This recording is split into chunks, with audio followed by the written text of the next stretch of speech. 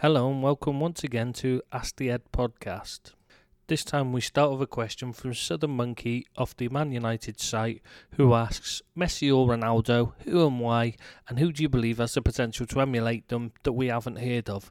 He also thinks this should be a live stream and I should use silly voices for quotes.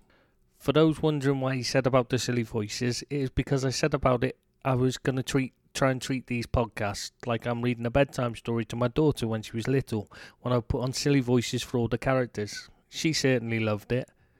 I wasn't sure whether it'd work on an adult podcast, but said the monkey certainly seems to think it should. As for Messi or Ronaldo, as I said when I did the comparison article between the two, it is a case of personal preference of whether you like tea or coffee, which of the two you prefer. Well, I like both tea and coffee, though I usually drink tea, so I hope that answers the question. As for who has the potential to emulate them, other than Mbappe and Felix, that I'm sure you will have heard of, I'm not sure there is anyone that has the potential to reach their levels. These days, with all the coverage, it's almost impossible for anyone to emerge from nowhere. There is that youngster at Real Madrid, Vinicius Junior, who has a chance as well, thinking about it, but there isn't really anyone that stands out in the way they did even, other than Mbappe. As for doing this as a live stream, the amount of mistakes and reboots I'd do, it would be an hour-long stream for one question, even if I didn't need to do any research to check the answer was correct. Just pronouncing the name of one of Villa's owners took me about 50 takes before I gave up trying to get it right in the last one. Southern Monkey also asked the next question, which is, what inspired you to start this website, Manchester United Rumours, and what would you like it to become? Well, initially, we just had the one Football Rumours site for all of it. It was just one page for everything, but it got too busy to cope with as one site. Everything would just get lost in the crowd, so we created sites for the busiest teams, one of which was obviously Man United. It was to stop the main page getting swamped under just the big club's rumours and nobody else getting a look in. We didn't really know if it would work. Both myself and Ed33, who created the sites, were working and doing them before and after work. So it is good now that we've been able to just about go full-time on the sites. And, this is our job now. What I would like it is if it became more interactive, such as doing this podcast. And I would love to add video as well as audio stuff to it. Paulie off the Everton site has an interesting question. He wants to know, if Everton never bought Sheedy, then do you think he would have eventually fought his way into the Liverpool team, or just fell into the lower divisions, or become a great player at another club? For me, I'm sure Sheedy would have been a great player. That I'm 100% sure of that. But I don't think he would have fought his way into the Liverpool side at the time. Not because he wasn't good enough, but because he was just coming through at the wrong time. Somebody else would have got a gem if it hadn't been Everton. He had a great attitude and desire. Defo would have made it somewhere. Then we move on to a question from Sir Wenger, who asks, why was Arsene Wenger the greatest manager in Premiership history?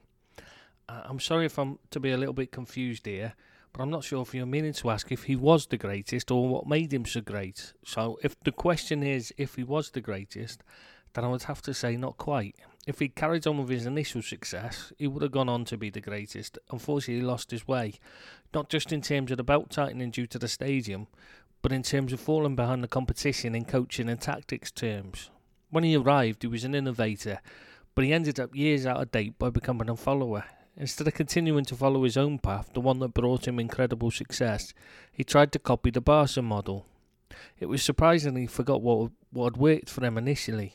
I remember once being lucky enough to have a chat with him. He was effusive in his praise for the English game, and the mix of physical power allied to ability was what he brought into his way of playing. That was why he signed players such as Vieira and Petit. He wanted a core of physically strong players who were technically strong as well.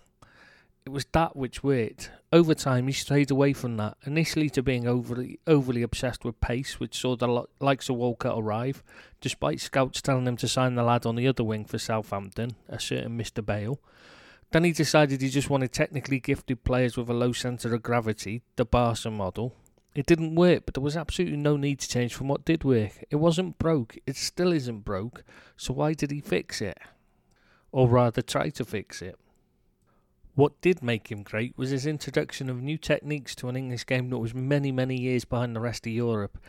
It was not just that he dismantled the drinking culture at Arsenal. He also introduced coaching that was more technique-based, similar to the modern way.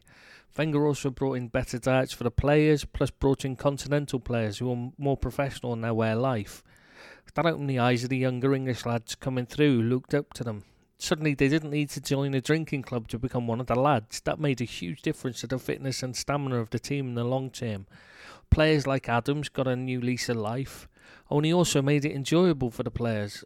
Under Graham, brilliant as his defensive coaching was, and there is no one comparable to Graham in the modern game in that aspect of it, but his coaching was not so much fun. It was repetitive, similar to Roy Hodgson's. Lots of shape work and work on keeping the back line intact, positional work, stuff like that. Wenger did a lot more work with the ball and a lot more games. He made it more about playing the game rather than just working on repetitive stuff to get it drilled into the players. It did help that the players that Wenger worked with at the back had that basic training under Graham. They knew how to defend, so he just worked on making them better footballers.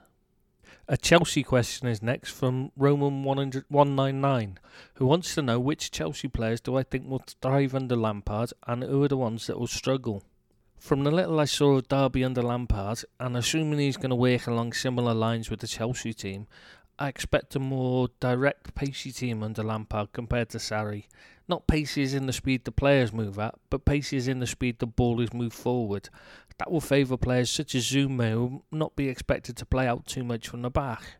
Emerson at left back should also be well suited. Obviously, I would expect Kante to thrive. He is that good, it shouldn't matter to him how the team plays anyway. He would just do his thing.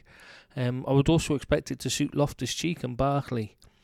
It is Hudson-Odoi and Pulisic that should really be able to stand out, though. I really do expect Pulisic to be a revelation. I think he's a fantastic signing for Chelsea. As for struggling, I think Alonso will struggle to keep up with the pace of the game. He showed signs of losing his way last season. His lack of pace could be a real problem under Lampard, though he's likely to only be a backup anyway. Sadly, much as I love him and think he is one of the best fullbacks in recent years, I also fear for Azpilicueta. His game is to play like a genuine right back rather than wing back, and it is not totally suited to the way I expect Chelsea to play. I would also expect it to be a difficult season for Jorginho, who is someone who just wants to be on the ball, stroking it around, drawing the opposition in until there is a gap to play a pass forward. Lampard, from my observations, will want him to look to play the ball forward much more quickly, and I can see him struggling to adapt to the physical demands of having to get up and down the pitch much more. Sarri's style is more static, as his team has the ball and uses the ball to move opponents around to create spaces. Lampard is more English in his outlook and will want his players to make runs, to drag opponents about and make space for passes forward or in behind. The game will move up and down the pitch much more quickly, which is more suited to mobile midfielders, something Jorginho is not. In some games he'll be outstanding, but I believe there will be a lot more when he is just being bypassed. Reminiscent of Fabregas in his final season with Chelsea, when he would play some delicious passes, but the other 89 minutes of a game, he was just a passenger as he could not keep up with play. Now there's a question from King Giggsy, who's clearly from the Rodri Giggs Appreciation Society, who asks, during the SAF years, several high-profile talented players were sold under somewhat of a cloud. Which of these players, if any, do you think the great SAF let go too early, and out of them all, who was the biggest loss? When it came to letting players go, first-team players anyway, Fergie tended to hang on too long, if anything. The likes of Giggs, Neville, Keane and Van der Sar should probably have left a year or a couple of years sooner. When it came to youth players, he would often get rid too soon to tell if they would make it, unless they signed with his son's agency. The only two that I can see in terms of first-team players that he probably let go too early, in terms of their on-field play anyway, were Andrei Kanchelskis and Jaap Stam. In Kanchelskis' case, it was completely understandable. Great winger that he was, he had real gambling issues, and moving enabled him to pay off his debts. So it would have been a problem if he stayed, so he had to be sold. Stam, it has to be. I mean, he still had a few years left in him at the top, and it wasn't until Vidic arrived, I think it was 4 years later, that he was actually effectively replaced. Now, there's a tough question from Welsh Gunner off the Arsenal site, who asks what size shoes am I? That's me, he means. He isn't asking me to tell him what shoe size he is, as everyone knows he has dainty feet and hasn't outgrown child shoes yet.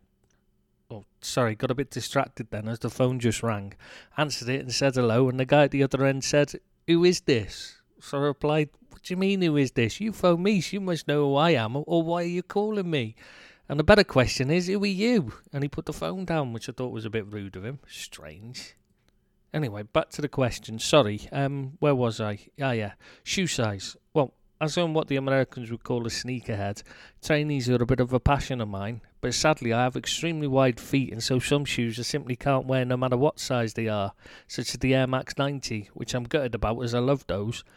Usually I have to wear a UK 12 to make them comfy, but a particularly wide or soft-sided shoe I can squeeze into an 11. See some exciting info out there for anyone thinking about what to get me for Christmas. Silver Red from the Liverpool site wants to know what the players do on holiday during the season break. Are they still required to train? Do some do nothing at all and come back fat? Or do they all maintain ultra professionalism and do their own fitness? Do the club give them homework? I now have visions of Jurgen Klopp setting them an essay to write for when they come back off holiday. I just can't see that happening somehow. So no, they don't have homework, but first off, they're on holiday and they're their own people during it. They can do what they want within reason. I mean, obviously there's some contractual things they're not allowed to do, such as dangerous sports. Usually skiing's one of the things that are banned. Motorcycles are quite often banned as well. But they're not required to train. They're actually meant to rest. Some continue to train for themselves, but these days very few come back over the target weight they're given. The club gives them diet plans to follow which are flexible but help them to keep their weight within limits. Gone are the days where a footballer decided to go on a special diet over the summer ate only bananas, which are packed full of sugar and so very fattening, and he came back stones overweight. These days they are in the main very professional and take care of themselves for the sake of their career. Milner would have been an extreme exception at one time. These days he's more of an inspiration and an example to everyone.